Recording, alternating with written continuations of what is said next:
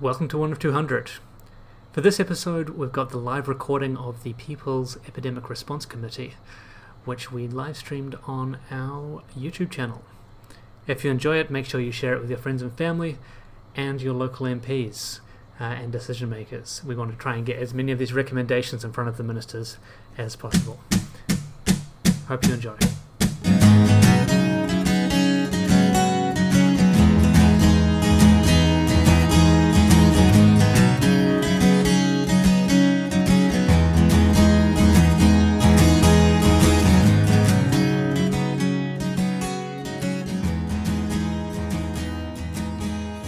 Welcome and kia ora everyone to the People's Epidemic Response Committee.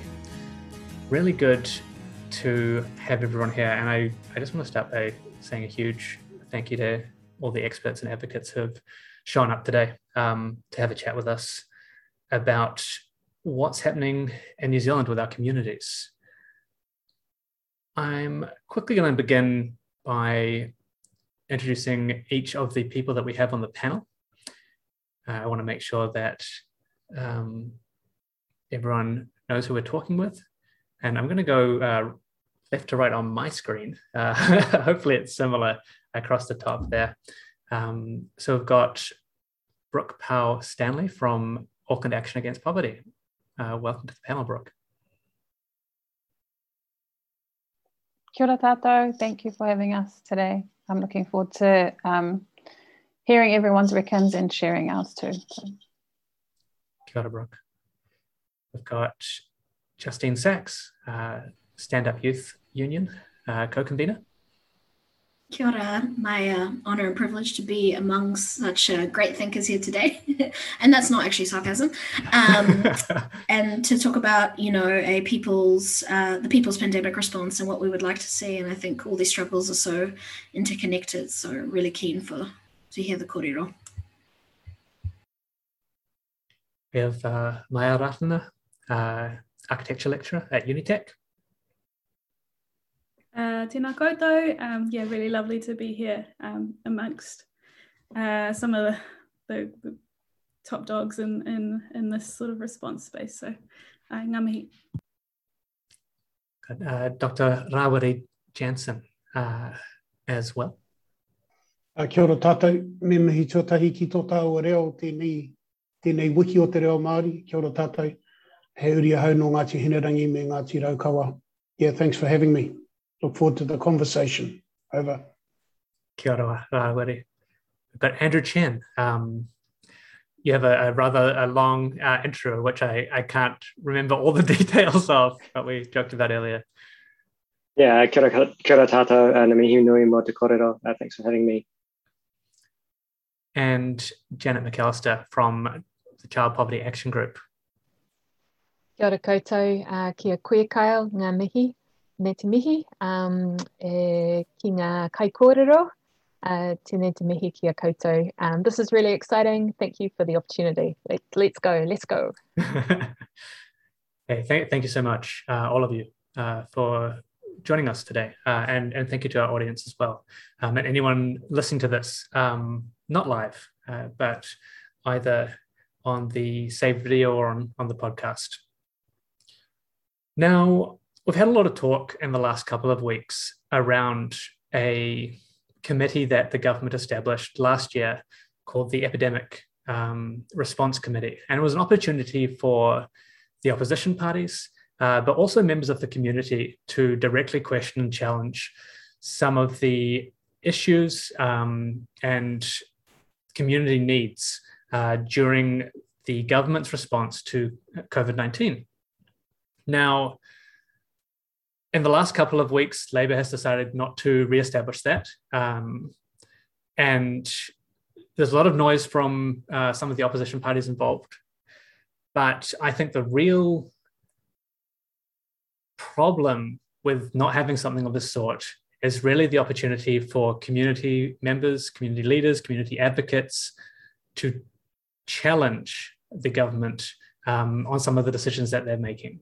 And it's a real missed opportunity that we can't have MPs and ministers here today to answer questions directly. But I thought it was really important to facilitate a conversation with advocates to ensure that there is a space for those conversations to be had, especially in the sense that a lot of the critique that we're seeing in the media and from politicians is around the health response. Now, we know that there are some gaps in the health response, but for the most part, New Zealand is talked about as having one of the top responses to COVID-19 in the world from a health perspective. What's often not talked about here in New Zealand is that there is an economic response alongside that. There's a community response alongside that. And that's where, in my opinion, and I think a lot of other people who are critical of the government see some real gaps in what Labour has chosen to do. There have definitely been initiatives which have helped large numbers of the community, but we know from just the wide range of statistics out there that there are also failures. And I think we all want to see the health response to be better, if it can be. We all want to see the economic response to be better, and we all want to see those communities that are underserved or at risk be given the opportunity to flourish. So what we're going to do today, we're going to go through one by one. I'm going to hand the floor over to one of our advocates, one of our experts, to talk about what they're seeing in their space, what some of the challenges they are currently facing. If at any point you have questions, pop them to the chat. I'll try and pick those up. We'll have a question session later on after everyone's gone through to talk about the issues that they're seeing. At the end, I hope to have our guests offer some recommendations directly to the government around what we can be doing better. But other than that, I just want to say welcome again. Welcome to our audience, welcome to our guests. Thank you for being here, and I hope to see some really great discussion and opportunities come out of this panel this afternoon. So I wanted to start by handing it over to Dr. Rawiri Jansen, public health specialist, working in that space currently at the moment. What are you seeing happening there over this last lockdown, over the last 18 months? And what are the major challenges that you're seeing in your community? Kia ora, Kyle. So just to be clear, I'm not a public health expert.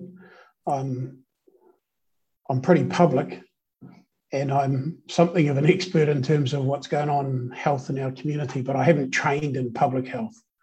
And one of the things I think we notice as we're going through this health emergency is the importance of public health experts. And I guess I'm referring to people like Professor Paparangi-Reid and Associate Professor Elena Curtis, Associate Professor Donna Cormack, and their expertise has been really influential in how we think about and how we navigate our way through this complexity. So one of the things we're seeing with COVID is it exploits the weaknesses in our society.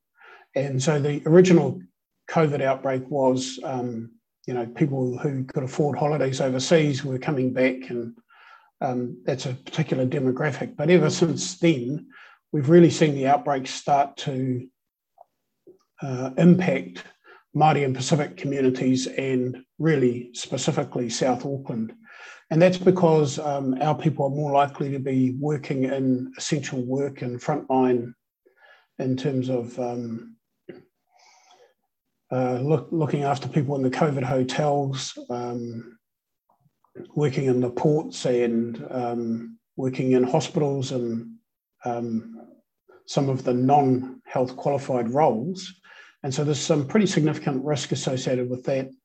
And so the impact of COVID has also been a feature. We've got quite a lot of information. I think we've published quite widely on it. And it shows that if COVID gets loose in our community, the impact will be catastrophic in ways that the non-Māori, non-Pacific community won't experience.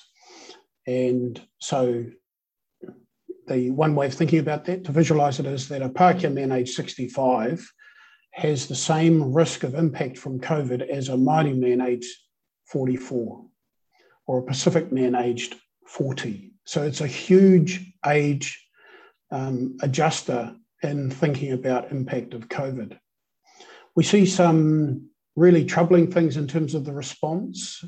When COVID affected some people's employment and work, we decided we would experiment with a two-tier welfare system. And so people who were made vulnerable by our current arrangements in society for people unemployed were on the lowest level of support, and other people were on twice as much. Really hard to justify that approach. If there's a minimum amount required to live well in our society, that is the amount that we should be supporting all of those who are not able to be employed.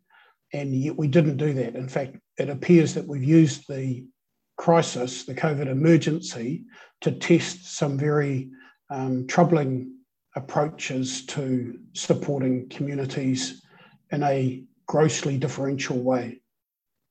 I guess right now we are facing the complexity of trying to deal with Delta.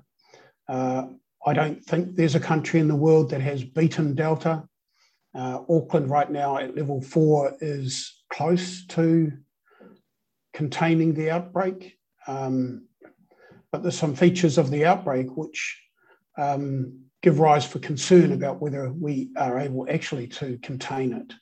And so again, the virus is exploiting weaknesses in our society, and it's reaching into parts of our community that are less amenable to traditional public health responses, less amenable to traditional public health contact tracing approaches, less engaged with health services that are likely to be able to reach out to them and support them through it. So those complexities make it really, really difficult to manage the outbreak. And so, now we're facing a situation where the government's kind of signalling that this is your last chance, Auckland. If you can manage the outbreak, good on you, well done, but we're moving to level 3 next week. And if you can't manage it, by the way, we're moving to level 3 next week, so you better be bloody vaccinated. And I find that a deeply disturbing imminent threat to Māori and Pacific communities in Auckland right now. So that's my opening response to your question, Kyle. Kia ora, Rawiri. I wanted to move next to Maya Ratana to talk about some of the issues with housing. And I think you also wanted to talk around what you're seeing in the tertiary sector as well, and some of the challenges for students at the moment. Ai, kia ora tātou, ai, ko mai tōku ingoa, hiuri tēnei no te aroa no Taranaki no Ngāti Raukawa.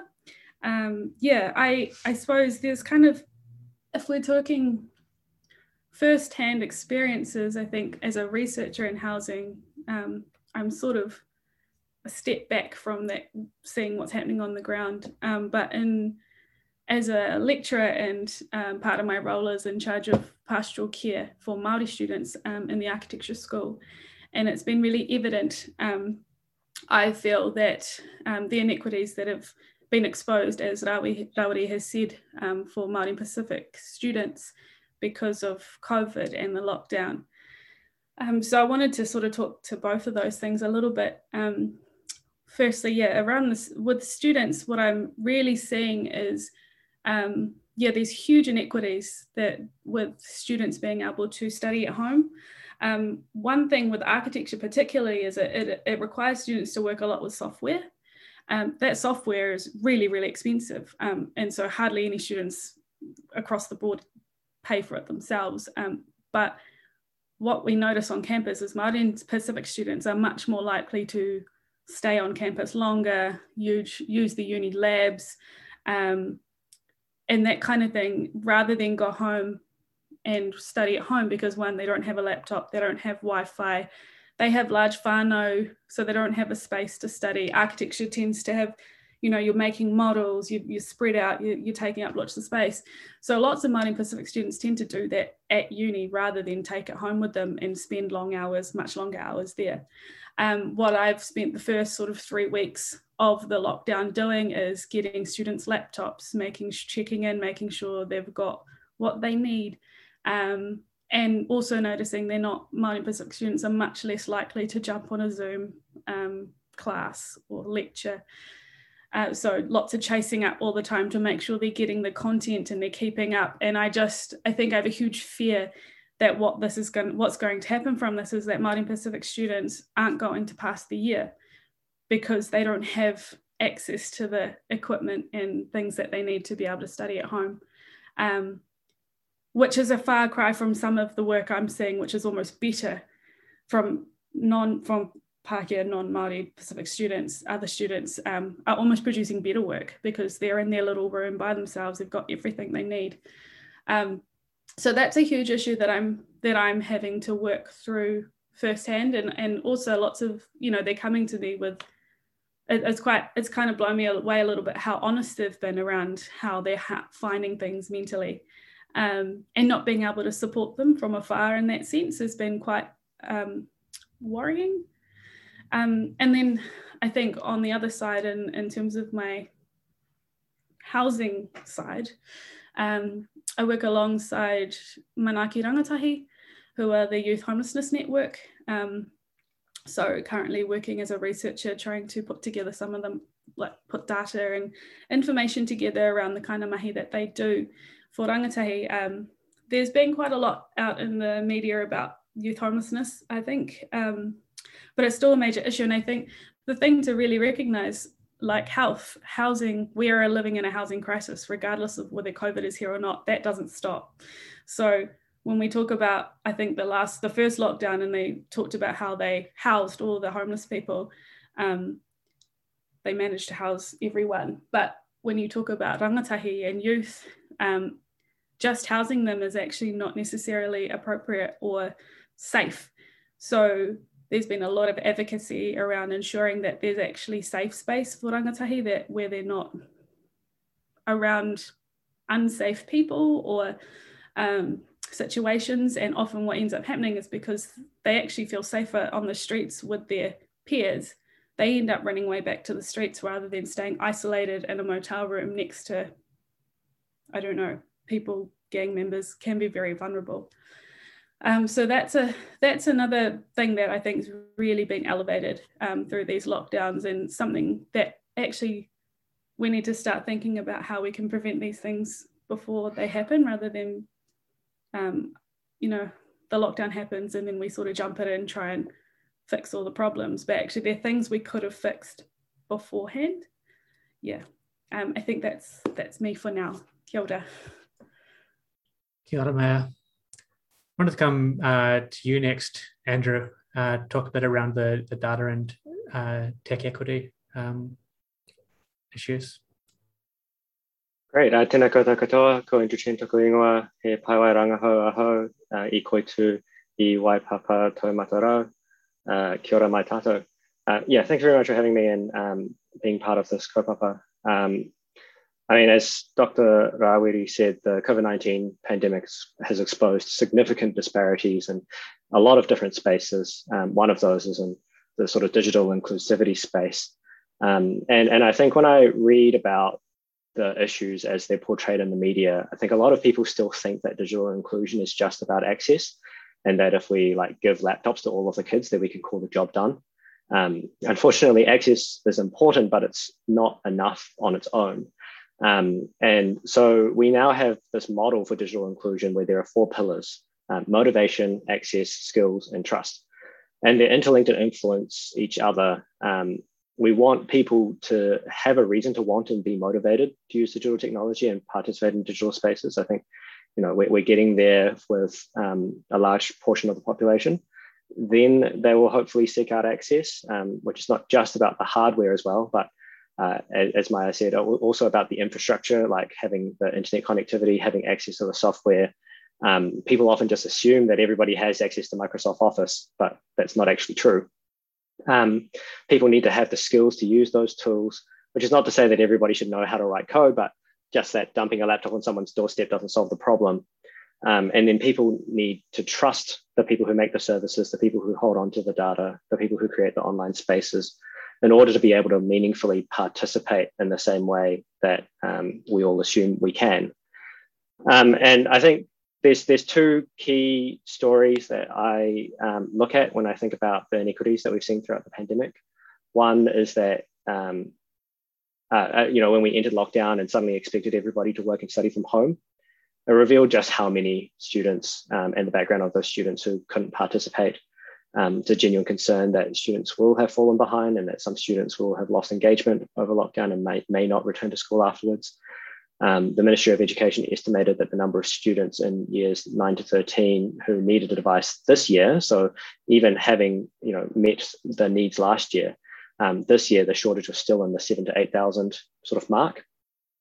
And while they've deployed some resources over the year, I think that there is a problem when we're seeing that charities now have to raise funds to meet the shortfall. And a shout out to DigiTautua for the exceptional work that they're doing in this space, but we really shouldn't be relying on digital inclusion charities to bridge the gap.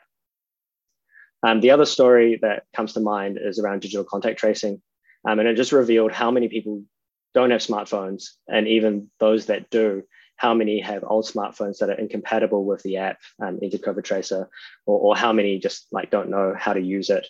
And when the government was just pushing out instructions like turn Bluetooth on, they just said, turn Bluetooth on. That was all they put in the advertising. It was actually really unhelpful to a large portion of the community who just had no idea what that means or how to do it. And we've also seen just how little people trust the government when it comes to their data.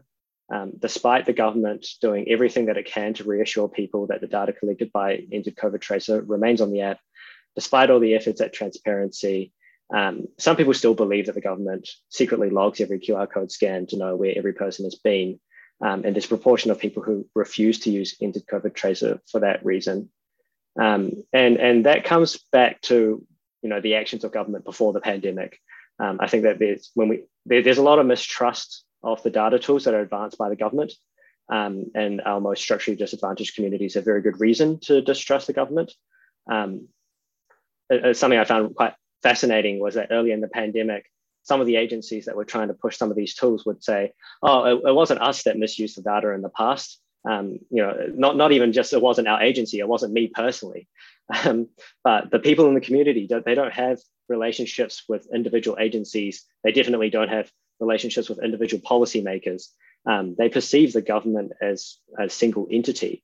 And so what we're kind of seeing now in the government space around this sort of individual agency approach, this fragmented approach to trying to rebuild trust with the public, I'm really not sure that it will work, because I think it is something that has to involve the public sector as a whole. And so, a year and a half into the pandemic, I still believe that the government has missed a massive opportunity to do something about digital inclusion. There is a digital strategy that's currently being developed, but I mean, it's kind of going around in circles because we had a digital strategy a couple of years ago and didn't really execute on it. And while the magnitude of the challenge is difficult to measure accurately, as much as 20% of the adult population were likely excluded from the use of digital contact tracing, were likely facing difficulties using digital technology to keep their jobs or go to school or to communicate with their friends and family during lockdown. And we could have taken a much more inclusive approach to ensuring that every person who wanted to participate in the digital realm could do so fully. So the government could have allocated more resources towards policies like, for example, smartphone vouchers, or providing further subsidies for internet and data costs, or providing broader technical skills training and support programs. And we would have seen a long-lasting impact well beyond just responding to this pandemic, because we are seeing more services move online. We're seeing banks and government agencies, they're getting rid of bank branches in rural areas. And if we continue to do nothing in the face of that trend, we run the risk of further isolating some of the people who need access to these services the most. So, I mean, I think similar to many of the points that other speakers are going to make today, like digital inclusion isn't a challenge that was created by the pandemic, but it is one that was highlighted and has exacerbated the challenge. And we do need strong government policy in this area. Kia ora, Andrew. I wanted to come to you next, Janet, to talk about what you're seeing with Child Poverty Action Group. Kia ora. Thank you, Kyle. Thank you, Andrew, for talking about digital inclusion. It's great to hear somebody with your knowledge on that topic, because we're really deeply concerned about it. Obviously, at the moment, education in Aotearoa New Zealand isn't free, because you need that device and you need that internet connection. Often our young people and our children do have some of those skills, but with those ongoing costs, which as well as whether they've got a device themselves, whether they're sharing one with siblings. We've heard a lot about a number of students with really creative responses to those almost insurmountable barriers, such as writing out longhand and then taking a photograph of essays so they can upload it during a hotspot, writing essays on their phones with their thumbs, and then a number of other students, obviously, who they haven't drifted away, they haven't disengaged, the system's actually disengaged with them. And I find it absolutely appalling that we were caught short before the initial lockdown last year, and so you'd think that they would have prepared something and had that real high priority of a digital inclusion strategy, and we're not seeing that at all, and it's just seems so counterproductive. Anyway, that was going to be my fifth point. So I'll start at the beginning now, which is look, we all here want to look after each other in our communities and as a society do the best we can for everybody. So just to explain why lockdown is difficult and hard for families on low incomes, including fixed low incomes such as benefits. Your lockdown bills are expensive, so that can be grocery bills because one quote we had last year was there's no specials in lockdown, and if you're relying on those, that means that can be really, really difficult when you're relying them to try and make ends meet in the first place. And obviously with no schools, there's no food in schools program. So we've got families in whānau who may have children who are having one or even two meals at school, and then all of a sudden they have to take on that additional expense. So an unexpected expense can mean really long-term debt or hardship for people who are on fixed incomes. You've got that data connection expenses, phone credit or online, getting those devices, if you do have them, connected online. And then, of course, power bills are likely to go through the roof when we've had everybody at home in winter and we've been trying to keep warm. So lockdown is tough. And then for this lockdown, for a number of families, they would have been in a worse financial position than they were at the beginning of the initial lockdown. And here's where I'm going to try and share my screen as to why that might be. This one will probably do. So a Child Poverty Action Group did some research about the first year of lockdown and what it meant. And I'll go through this. There's quite a lot of information here. For our children in tamariki in low-income situations. So we had the long-term issues of inadequate social housing and inadequate income support from government. Then we had the lockdowns themselves, the crunch, the necessary public health response, and that meant school online, and it also meant those high bills. And then we had last year's inadequate government response. So there was some increases in income support that were lockdown related, but not enough. There was very little for homeless youth, as Maya has alluded to. And then there were inadequate interventions for renters as well. So we saw after the rent freeze that rent went up again. The impact was terrible. So that little quote there is actually from government officials to Jacinda Ardern as the Minister for Child Poverty Reduction, and it says, quote, "The most severe negative effects of the COVID-19 pandemic are likely to be felt by those who are already disadvantaged." And that is included in family and whānau stress, food insecurity, which is linked to income insecurity, and then an increasing inequity in chronic school absences, so education and then health as well in terms of immunisation. So you look at that and you're like, well, look, the government's response this time around needed to be better than last time's. But in actual fact, it's been more piecemeal. So we've had a worse response this time around than we had in the initial one in terms of income support. So last year, the winter energy payment was doubled, meaning that families with children got an extra $30 a week over winter. And also we had lockdown-related benefit increases. So those together weren't adequate, but they were something that was in response to lockdown. This year we've had nothing. The benefit increases that were announced in May partially came in July, but of course we haven't had the doubled winter energy payment this year. So people, those things have basically cancelled out for a large number of families. And so people are struggling on the same amount of money as they had last year at the moment. But of course, inflation's gone through the roof. So they're in a more difficult position. And then we've got these other benefit increases that are supposed to be coming in April. But children can't, and their families can't live on promises. So we're really needing to see a big boost in income support happen very, very quickly. And it's unclear why that hasn't happened yet. And then again, that digital inclusion strategy needs to be an all of government kind of focus. We talk about government and all of us needing to have families and children at the heart of their policy, which sounds pretty airy-fairy, but I think these two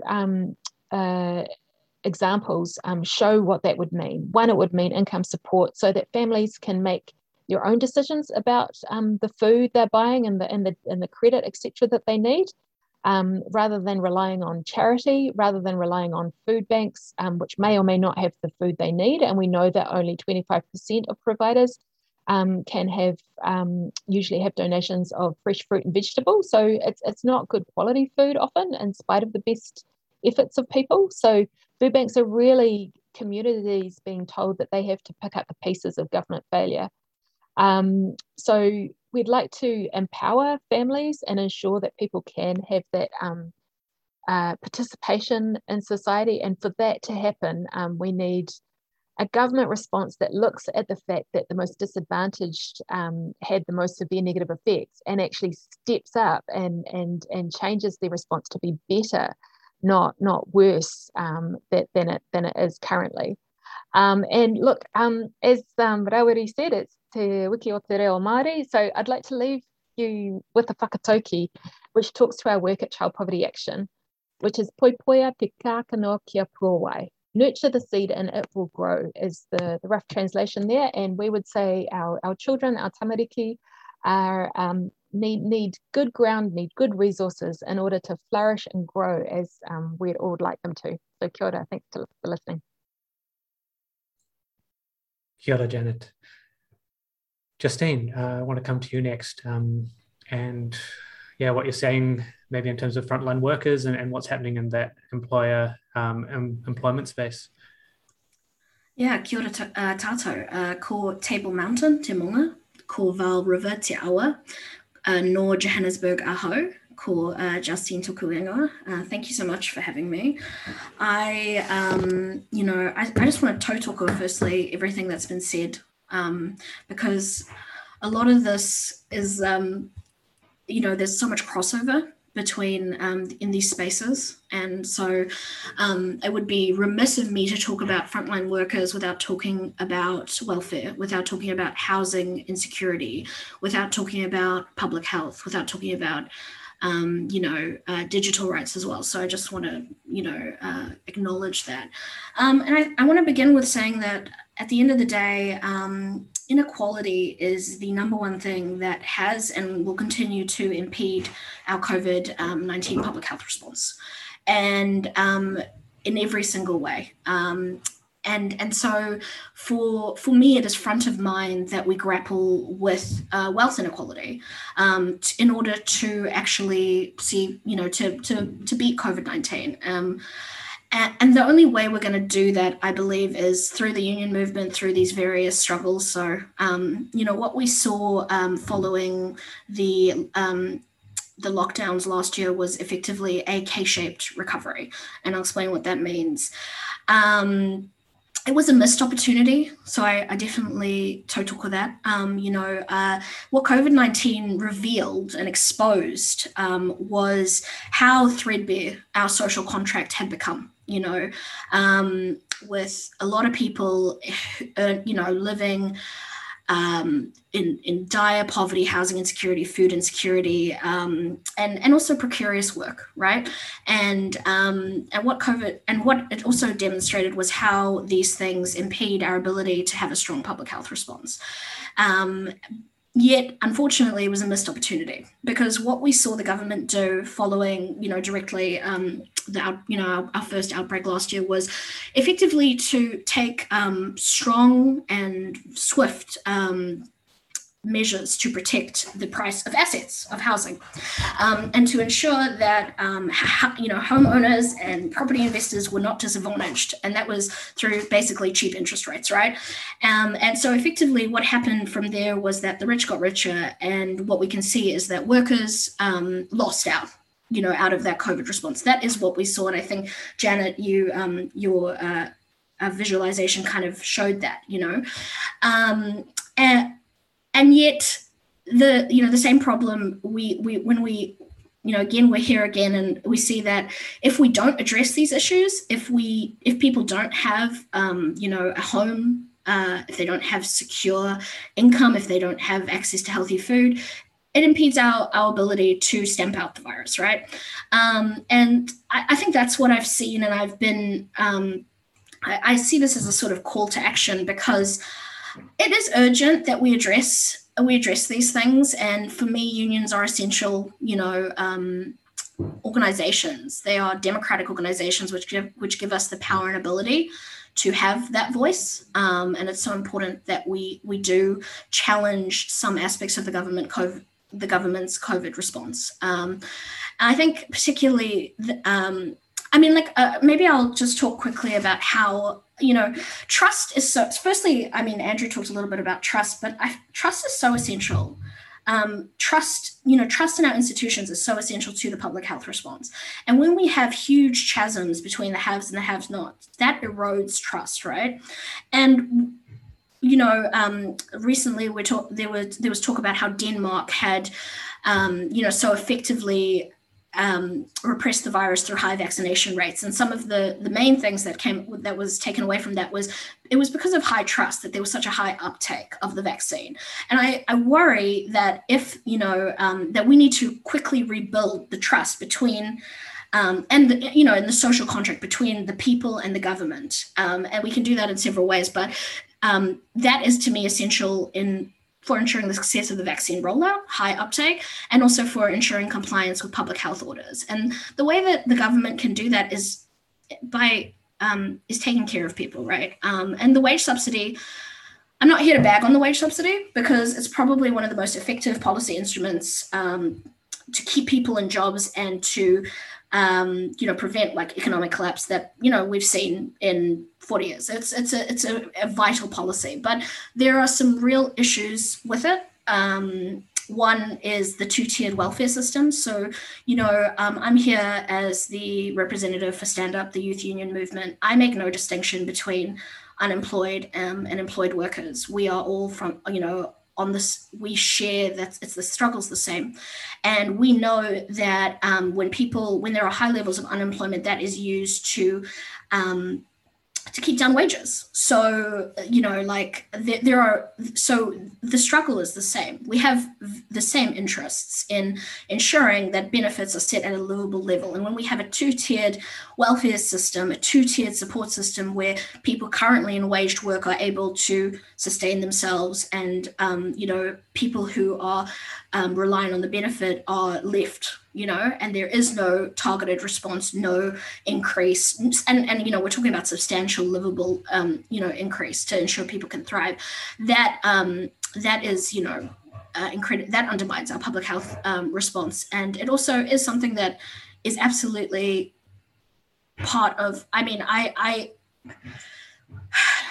you know, an injury to one is an injury to all. That's a union saying. And so I just really worry that we leave unemployed workers behind with this two-tier welfare system and the wage subsidy. And, you know, as Janet spoke about the energy, where is the winter energy payment? Why hasn't that been doubled? We need to urgently see benefits increase to livable levels. We need a rent freeze. We need an eviction moratorium. We need those things urgently. We needed them yesterday, but we need them today. And yeah, so there are some exciting things, I guess, which I just want to flag, because, as I said, I think crucial to solving these issues, and we talk about inequality, housing insecurity, the housing crisis, is a strong union movement. And so I'm really excited by the fair pay agreements, which will see large swaths of certain sectors have, you know, sector-wide agreements that will stop the race to the bottom, basically, that happens currently where essential services are contracted out, and it creates sort of like this incentive for wages to plummet. So that's another opportunity for people to come into the union movement. I think we're going to see, you know, hopefully an increase in unionization, which is essential, I think is essential. When you look at, you know, wealth inequality and how it tracks with union membership, the lower, as union membership and unions were decimated, you know, in 1991 with the Employment Contracts Act and with the Bolger government and Rogernomics, we saw this huge increase in wealth inequality. Unions are incredibly effective instruments to affect change, to make sure people have a fair share of the pie, if that's the metaphor you want to use. And so I think that's, for me, probably one of the most positive developments that has come from this government. So it's really exciting to see it particularly targeted in sectors where we know, you know, it's they're low-waged workers, and from, you know, from poverty-stricken backgrounds. We've got housing insecurity. We've got poverty, and people are working like full-time and sometimes over and unable to provide for their whānau. So that's really exciting. Yeah, that's all from me, really. I just think these things are also related, and I do think that we have to do everything in our power to prevent another K-shaped recovery, because I don't think we will, as I said, we will not be able to defeat COVID-19 with such huge social cleavages, and I hope to see the union movement stand in solidarity. I certainly stand in solidarity with AAAP and Child Poverty Action Group and the mahi that you do around, because I don't think there's any distinction, and I don't think there can be. And we do have some opportunities. You know, the labour shortages and the fair pay agreements offer an amazing opportunity for us to organise and to build back better, as some say. So I want to build back better. And I'm excited to at least to struggle for that, yeah, and to fight for that. Kia ora. Kia ora, Justine. Just lastly, I wanted to come to you, Brooke, to talk about what you're seeing in Auckland. We're in level 4 here still. You know, this is a month of lockdown, something that we're not seeing across the rest of the country. So, yeah, really interested to hear your thoughts about what's happening. Thank you, Kyle, and thank you to everyone who's shared their whakaaro today. I also want to reiterate that all of these issues are interconnected and are actually reflective of the fact that the system's real shit. And during COVID and during a lockdown, it just highlights even how worse it is that these things become. I want to mihi to the communities that we love and support at AAAP. We often speak about them in media from a very deficit perspective when people ask, what are people going through? And I don't want to take away from their struggle. They are struggling, you know, with food insecurity, housing insecurity. They don't, but also want to acknowledge the fact that these communities are the most resilient communities that We know they're also the most resourceful. They're also what's held them together as they've survived and been forced to survive in really extreme conditions as love and solidarity. And I think what makes it especially hard for these communities during lockdown is they can't do that. They're cut off from each other. They're cut off from sharing. They're cut off from also being able to carry the very heavy load that the system puts on them in terms of surviving in poverty. I think, as Janet mentioned earlier, we're seeing MSD operate still continue to operate from a low trust model, which makes it extremely hard for people on benefits to access really simple things like food, getting help paying their bills, getting help with paying their rent. We've also seen them still asking for people to meet obligations around emergency and transitional shelter, so asking people to still look for alternative housing during a lockdown, still asking people to provide and prove hardship during a lockdown. And we've been pushing and been really strong in our advocacy that they need to operate from a high trust model. It's the same model that they use to administer the wage subsidy and COVID income relief payment. In terms of we haven't also seen the same government support. They're chucking all this money into food banks and they're doing everything but raise benefits. And, we think at AAAP that people in the communities, they know what's best for themselves. Just give them the resources to make their own decisions so that they can have their own agency and their own power and sovereignty in this space.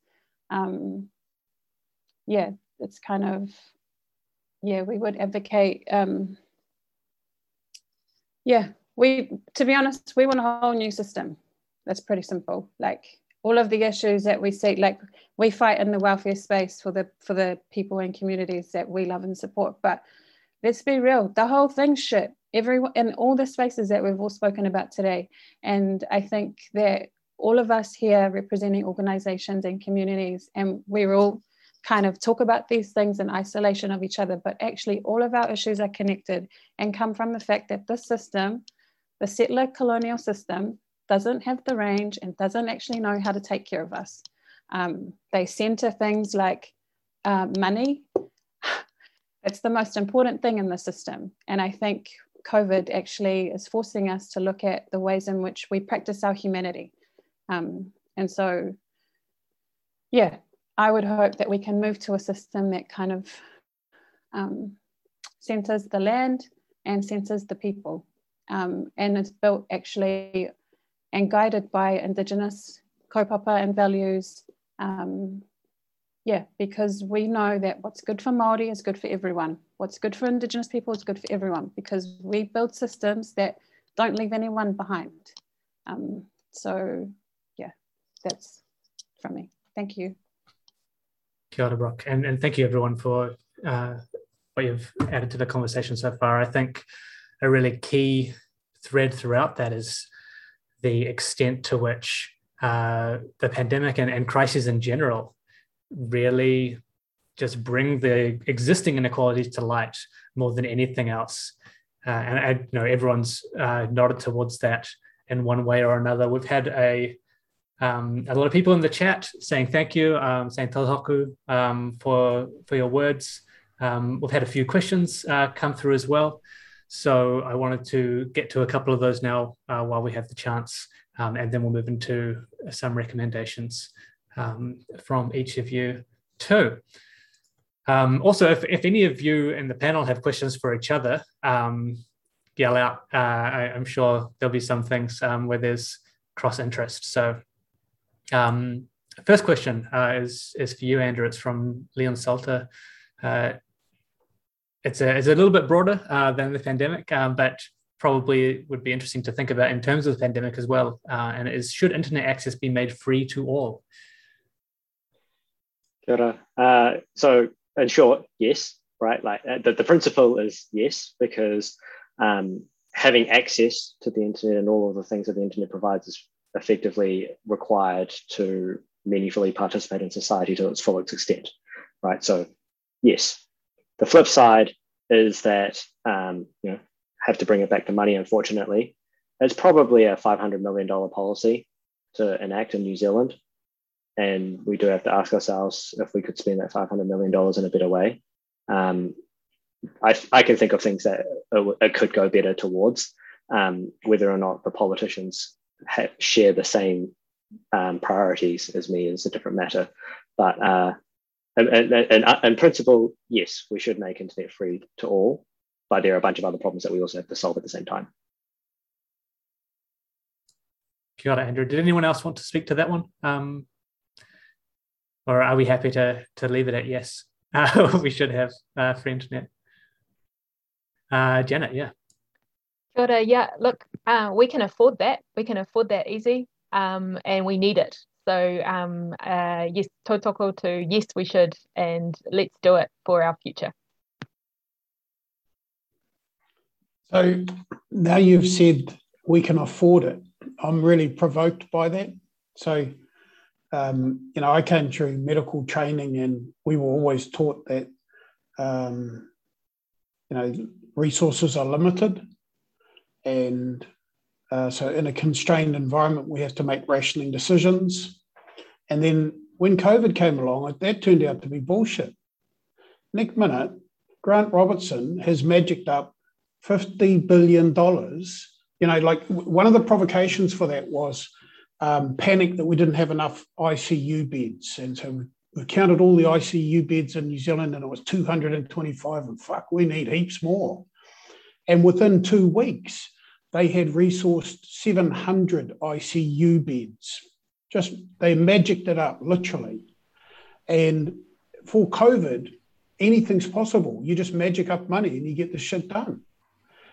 The vaccination program, no worries. Just, we'll buy this shit. We'll buy we'll buy 4 different vaccines.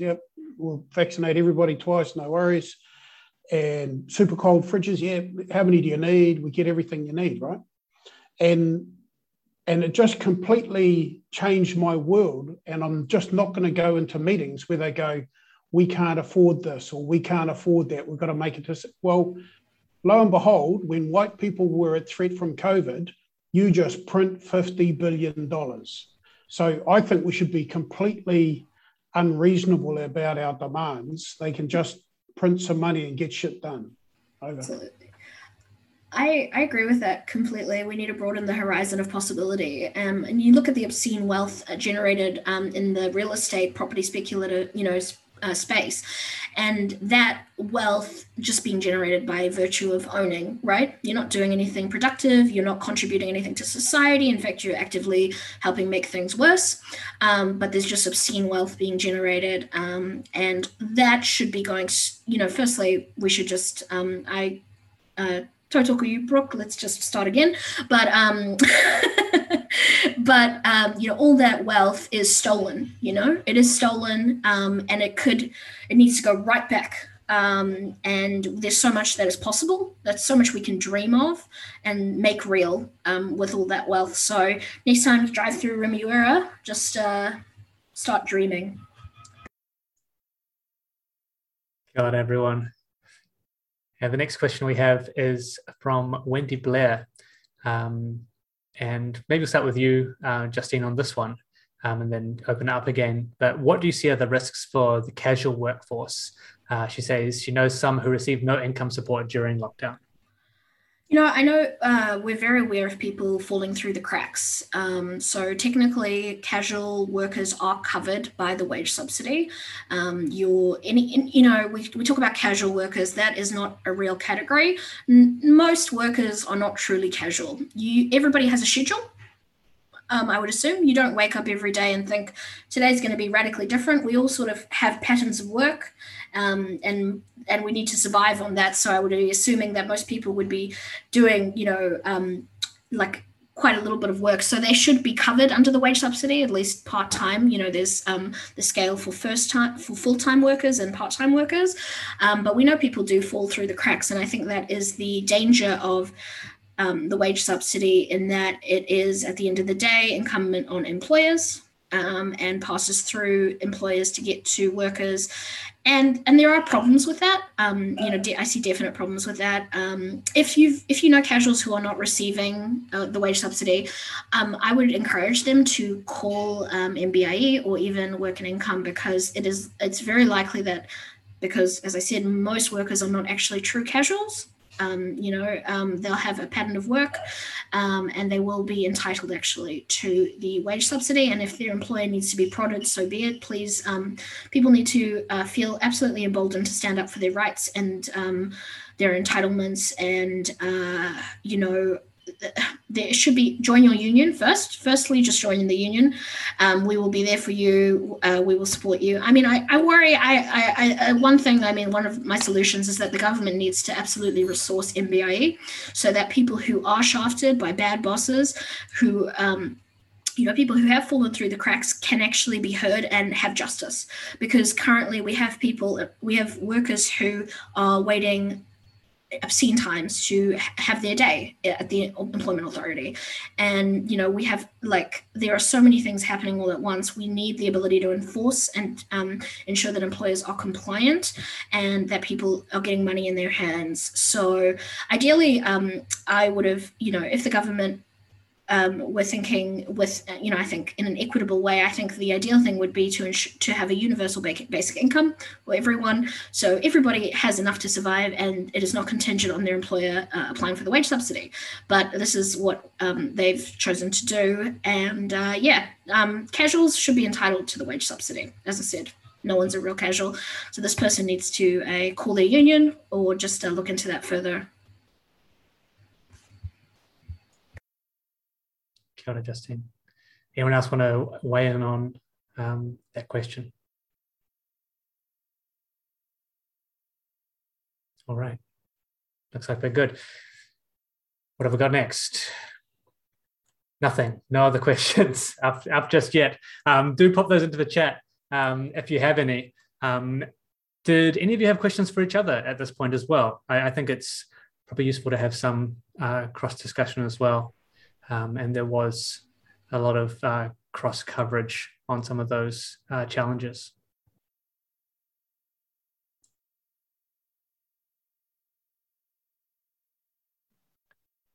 Kia ora, not to put Brooke on the spot, but I'd love to hear more about your vision about a new system, one based on those Indigenous principles, because I think we need to lift our gaze.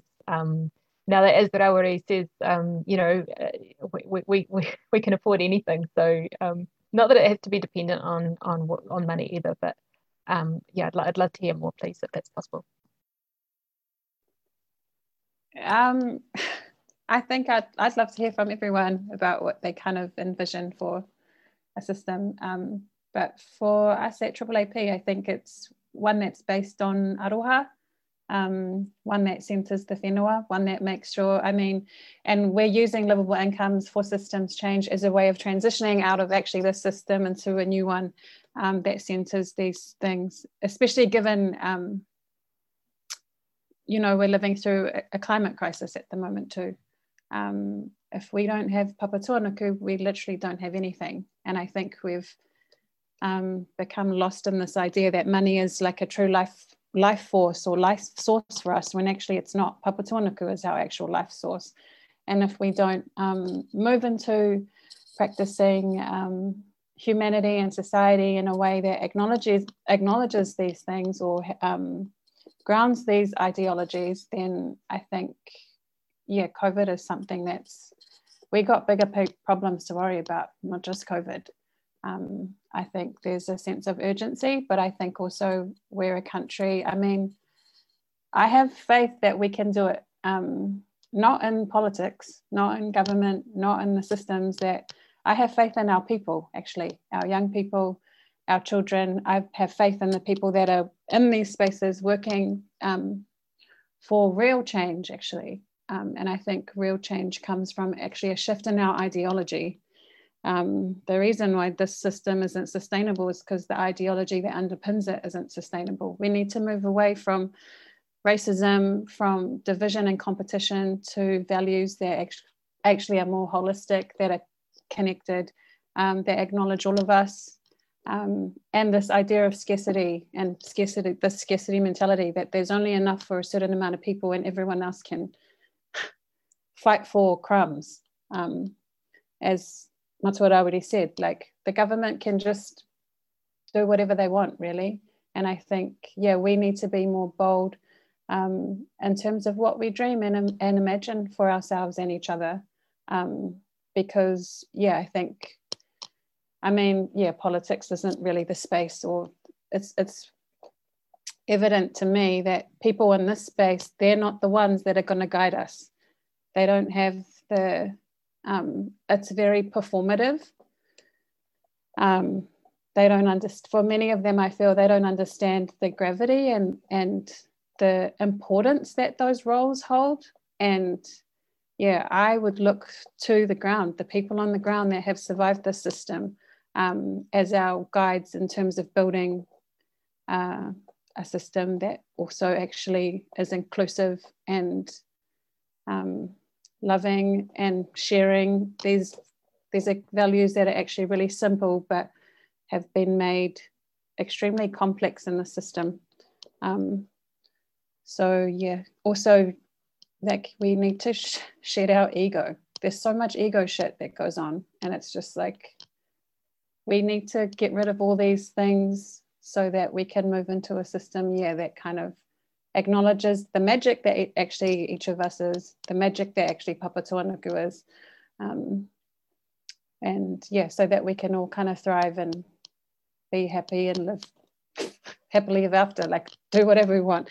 I don't believe like the dreams that my ancestors had for me was to live in this, you know, and participate in a system where I have to work all the time in order to prove my wealth, and then I die. Like, I'm like, well, what is that? Well, I don't get it. And I know that a lot of us don't get it too, but we feel very fearful of talking about a system that's actually built from a place of love and aroha, and not on some cheesy shit, like aroha as like the deepest and most fiercest philosophy that we have, and practice that we have. So yeah, I think that's kind of what I envision. I just don't want I want us to be free. I want us to have our time back. I want people to have their land back, to have the ocean back, so people can decide what they want to do with their lives. I think that's what we're owed. So yeah. Kia ora, Brooke. We've just had another question come in as well, around sick pay, from the Magnificent Puffin. Sick pay legislation has not been touched on. Do any of the panelists have views, recommendations on that? So we do know there was some small changes with it being legislated to be 10 days last year. That was already kind of incoming and was maybe sped up a bit for the pandemic. But yeah, nothing further in the last year. I just want to take a moment to acknowledge Brooke. Like, I just, felt, I don't know, that was a really amazing kōrero, and I just feel so inspired. And I share your dream, truly, and I do, and I think we're at such a critical moment right now. It really feels like we have this choice where we either can rebuild and heal our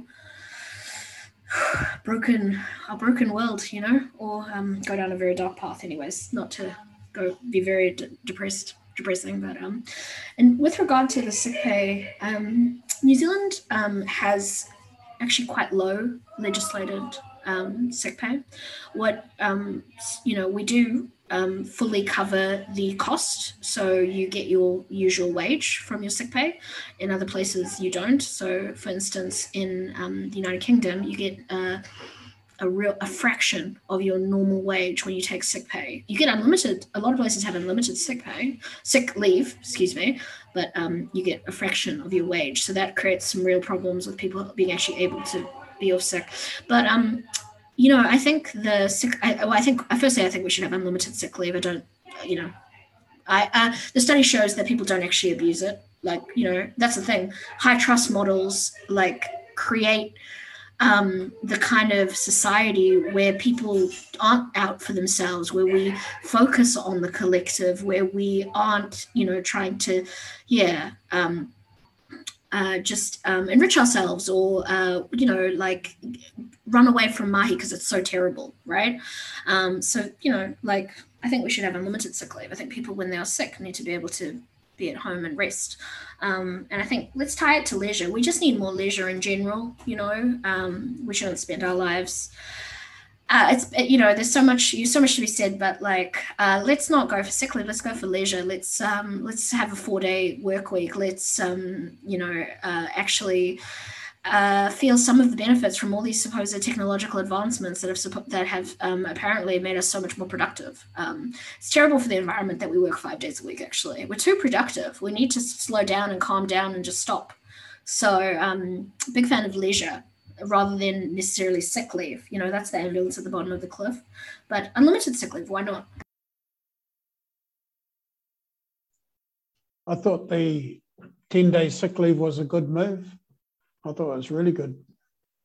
And I guess one of the other things I think we might need to consider is how we support parents, caregivers with additional sick leave. If you've got 3 or 4 kids and they get sick sequentially, you're fucked because you've just used up all your sick leave. You better not get sick. You better go to work sick. And so the pandemic has really sharpened us up on understanding that thing of, if you're sick, stay at home. And, we've seen the benefits of that in terms of, sort of close contact infectious diseases just literally fell off a cliff when we were in alert level 4 lockdown. But I thought the 10 days was good. We can go a little bit further. I'm a workaholic myself. I need to take my own advice sometimes, but, whatever. Over. Kia ora, Larry and Justine. Hey, I'm just aware of time as well. So thank you for your questions, everyone. If you do have other questions that come up, or if you're listening to this after the live stream, always feel free to get in touch with us at 10200. I'm sure any of the others don't mind if you get in touch with them as well. If you've got any questions, I think a lot of us have either Twitter accounts or comms accounts that are on Twitter that are happy to field questions. I know that it's really important for me to be engaging with everyone out there. And I'm sure similarly for others, depending on who's doing the engaging, perhaps. I wanted to come round to some of the recommendations that each of us might have at this point.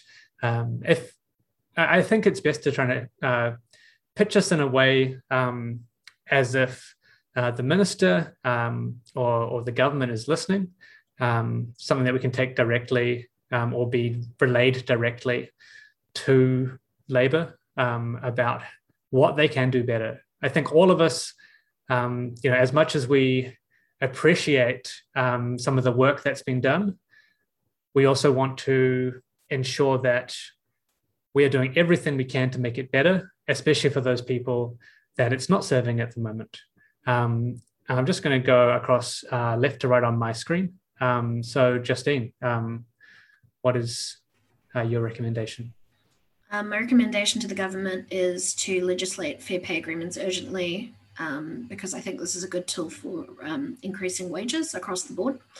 And my recommendation to everybody listening is to also submit and get engaged with the fair agreement process, because we want to make sure that it is as pro-worker as possible and, actually fit for purpose and does what it should do, which is set that basic floor. I do think we need a universal basic income, regardless. As I said, I don't think that whether we are able to thrive should be based on whether we're in paid employment. And I think we need a livable universal basic income. I think, with regard to what really affects people, working people, and I mean, as I said, either in employment or not in employment, is the housing crisis. So I think we urgently need radical action when it comes to housing, and that means building state houses and actually living up to the idea that housing is actually a human right. And I think that I know that, I'm coming from a worker's perspective, but this is this is the driving factor of inequality. This is what eats up people's wages, people's income. And it just needs to urgently be addressed. And I really am anxious to see, that it will be a tragedy if this lockdown and, whatever financial instruments are used to ensure the economy is, whatever the economy is alive and kicking, will further inflate housing. And so it's just so urgent. It's such an emergency. So that's what I'm looking for from the government. Got it, Justine. Andrew. Yeah, I'm still really processing Brooke's kōrero, actually, because it's making me really reflect on a life of having lived in the system and in the rules, and how much that constrains your ability to imagine and just to think about other ways of doing things. Because like a lot of my advocacy through COVID-19, I've done my very best to stick to the way that things are supposed to be done. And it's really frustrating to see that not actually lead to anything, right? So when your question is, so what would you tell the minister? That is, still playing within the rules, right? That's still accepting that is the way that things are supposed to be done. So that's what I'm stuck on. But I'll put that to one side and just say, the minister should be thinking, or the ministers should be thinking about investing properly in digital inclusion, because they've done a lot of the work already in terms of trying to understand the problem. They identified a whole bunch of research areas in sort of 2017, 2018, that they thought they needed to look into more to understand the problem and to understand how to target the solutions. And then they didn't fund the work that needed to be done to actually do that research, right? And so now they can keep saying, well, we don't know how to actually solve the problem. We don't know what will work. Well, find out what's going to work. And then once you know what's going to work, put the money into actually solving the problem. One of the criticisms, one of the reasons to not do it is that people don't know what the cost benefit analysis is going to be, which is, very much a political policy tool, right? So do one. It's not impossible, right? Like, stop saying that we don't know what the benefit's going to be. Figure it out. Kia ora, Andrew. Let's move on. Janet, you're up next.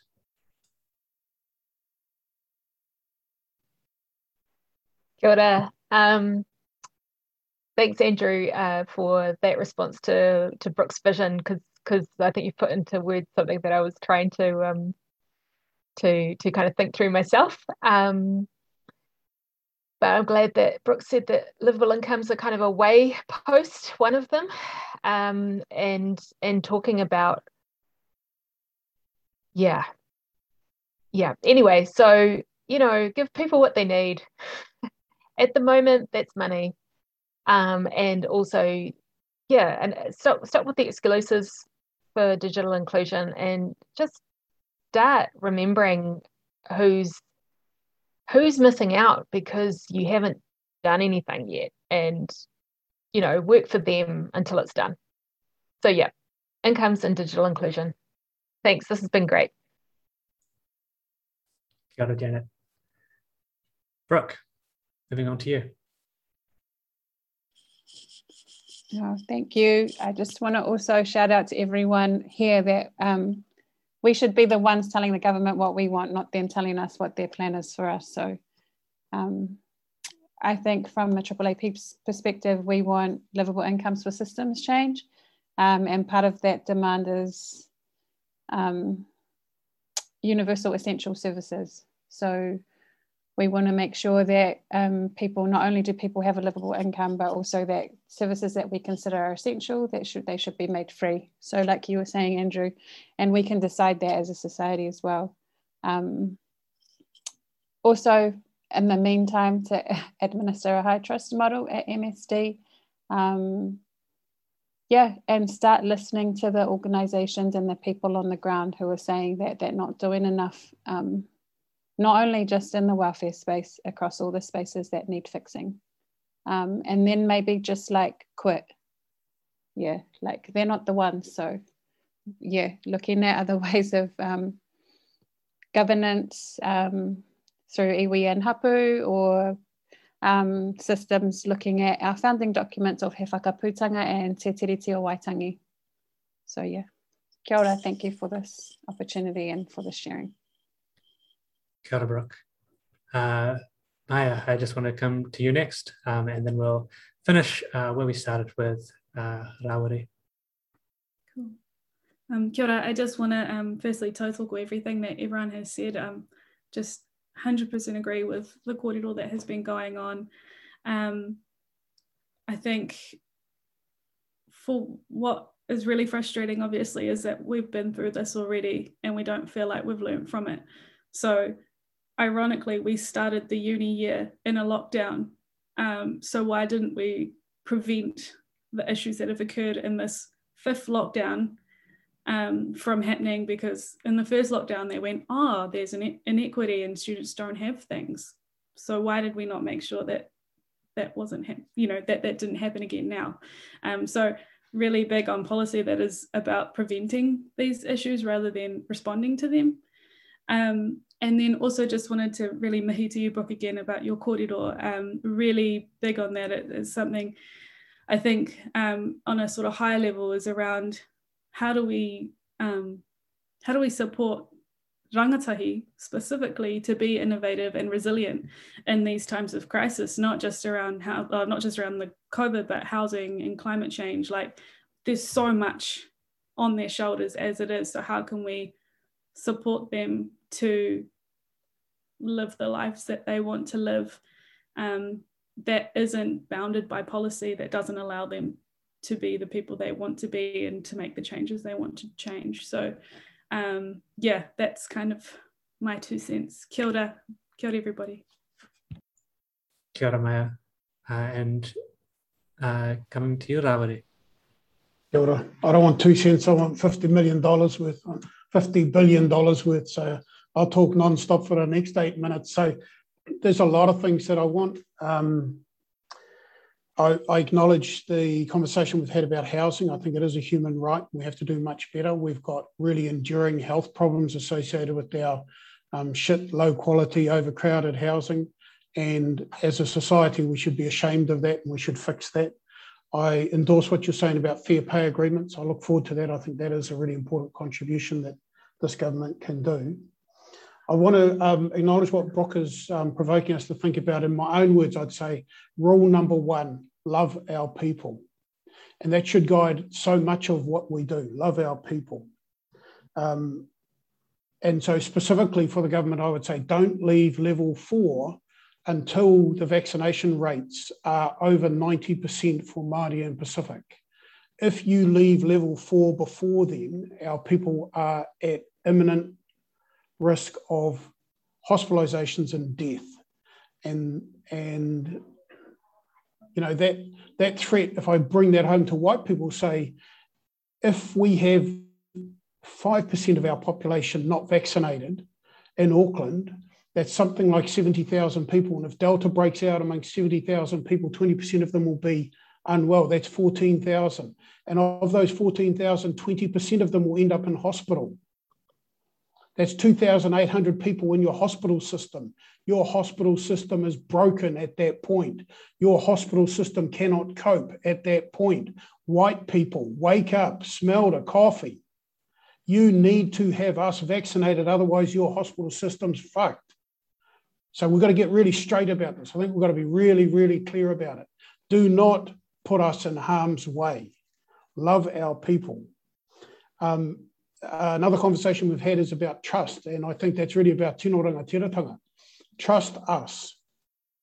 Let us have access to the resources. Share the power. We want to be part of the solution, but we must have access to power and resources to get this job done. I'm really interested in the data conversation we're having. I'm really committed to Māori data sovereignty. Give us our data. We've been battling through the whole pandemic to get access to reliable, accurate ethnicity data. That's an entitlement. Māori data sovereignty is a right. So I want to see that. Just to be really explicit, it's not equity if we get vaccinated last. It's that simple. You know, it's not equity if we have the same equal rate of vaccination in the age groups. We are exposed to risk at a much younger age group. So, you know, these guys know what equity is. They just got to harden up and straighten up and get this job done with us. I'm interested in Build Back Better. During the first outbreak, we effectively missed out on something like 60,000 cervical smears, and we'll never get them back. And it's predictable that we will have women who have undetected cervical cancer as a result of those missing smears. It's predictable that we will lose lives because of that cancer that we haven't detected. So building back better means let's go to the international gold standard and have a self-swabbing regime. That's what we should be doing. Fund it, for fuck's sake. You know, save lives, and our community and our families are better off. So I just think build back better, build back blacker. Come on, get with it. There's a whole lot of our health system that will not work when we have outbreaks. And so that becomes an opportunity to redesign what we do and how we do and who does it with us. So one of the last things I want to say in terms of loving our people is actually there's so much of this work can be done by our people. It should be that we're employing our people in places like Manurewa and Otara and in the far north and in the East Coast. And the response that we need to have to address the pandemic is effectively 1,000 Māori communities being supported to respond to the pandemic. And we see that when Māori communities are empowered and resourced to respond to the pandemic, we get the best results. Māori, the whānau water providers, just absolutely sensational when the pandemic hit. And they didn't discriminate. They went street by street in Papakura to make sure that everybody had food and water and hygiene packs. We just need to resource more of those responses. We've got to love our people. We've got to trust our people. So that's my main message. Kia ora, peace, out. Kia ora. Tātou rārawe. That's really, really clear and specific recommendations across the board there. And I think that, we've said a number of times, it's not up to the government to tell us what to do. It's up to us to tell the government what to do. And there's been a lot of that here today. Justine, you wanted to give a last shout out to our health workers. Yeah, kia ora. I just want to end this with a shout out because I'm putting on my NZNO nurses hat to our frontline workers, and pay the nurses, please pay them. It doesn't matter if you have more ICU beds, if you don't have nurses, and nursing education should be free. You should be paid to train as a nurse. Just up the nurses. And that's just one more thing that I just want to say. You just cannot believe how heroic these people are, and they deserve so much better. Thank you so much, everyone, for joining us for this panel today. I think it's been really hopeful, as much as anything else. And I think everyone who's watching, thank you as well. Share these ideas, take them out into your communities, get other people engaged. I think taking these opportunities to speak with everyone connected is really important. I have spoken with some of the people on this panel today, but there are a number of people that I haven't as well. And having us all kind of in one room together has been really enlightening, I think, for all of us. That's us. I don't want to kind of epilogue too hard. If you've enjoyed this, get involved, reach out to us on social media. Most of us have ways for you to get in touch. I'll drop some things in the description below the video for those of you watching or listening to this later. Thank you again so much to everyone for this kōrero, and for the others of you who have come along and engaged with us today. That's us for this afternoon. Kia ora. Kia ora. Thank you so much. Thank you.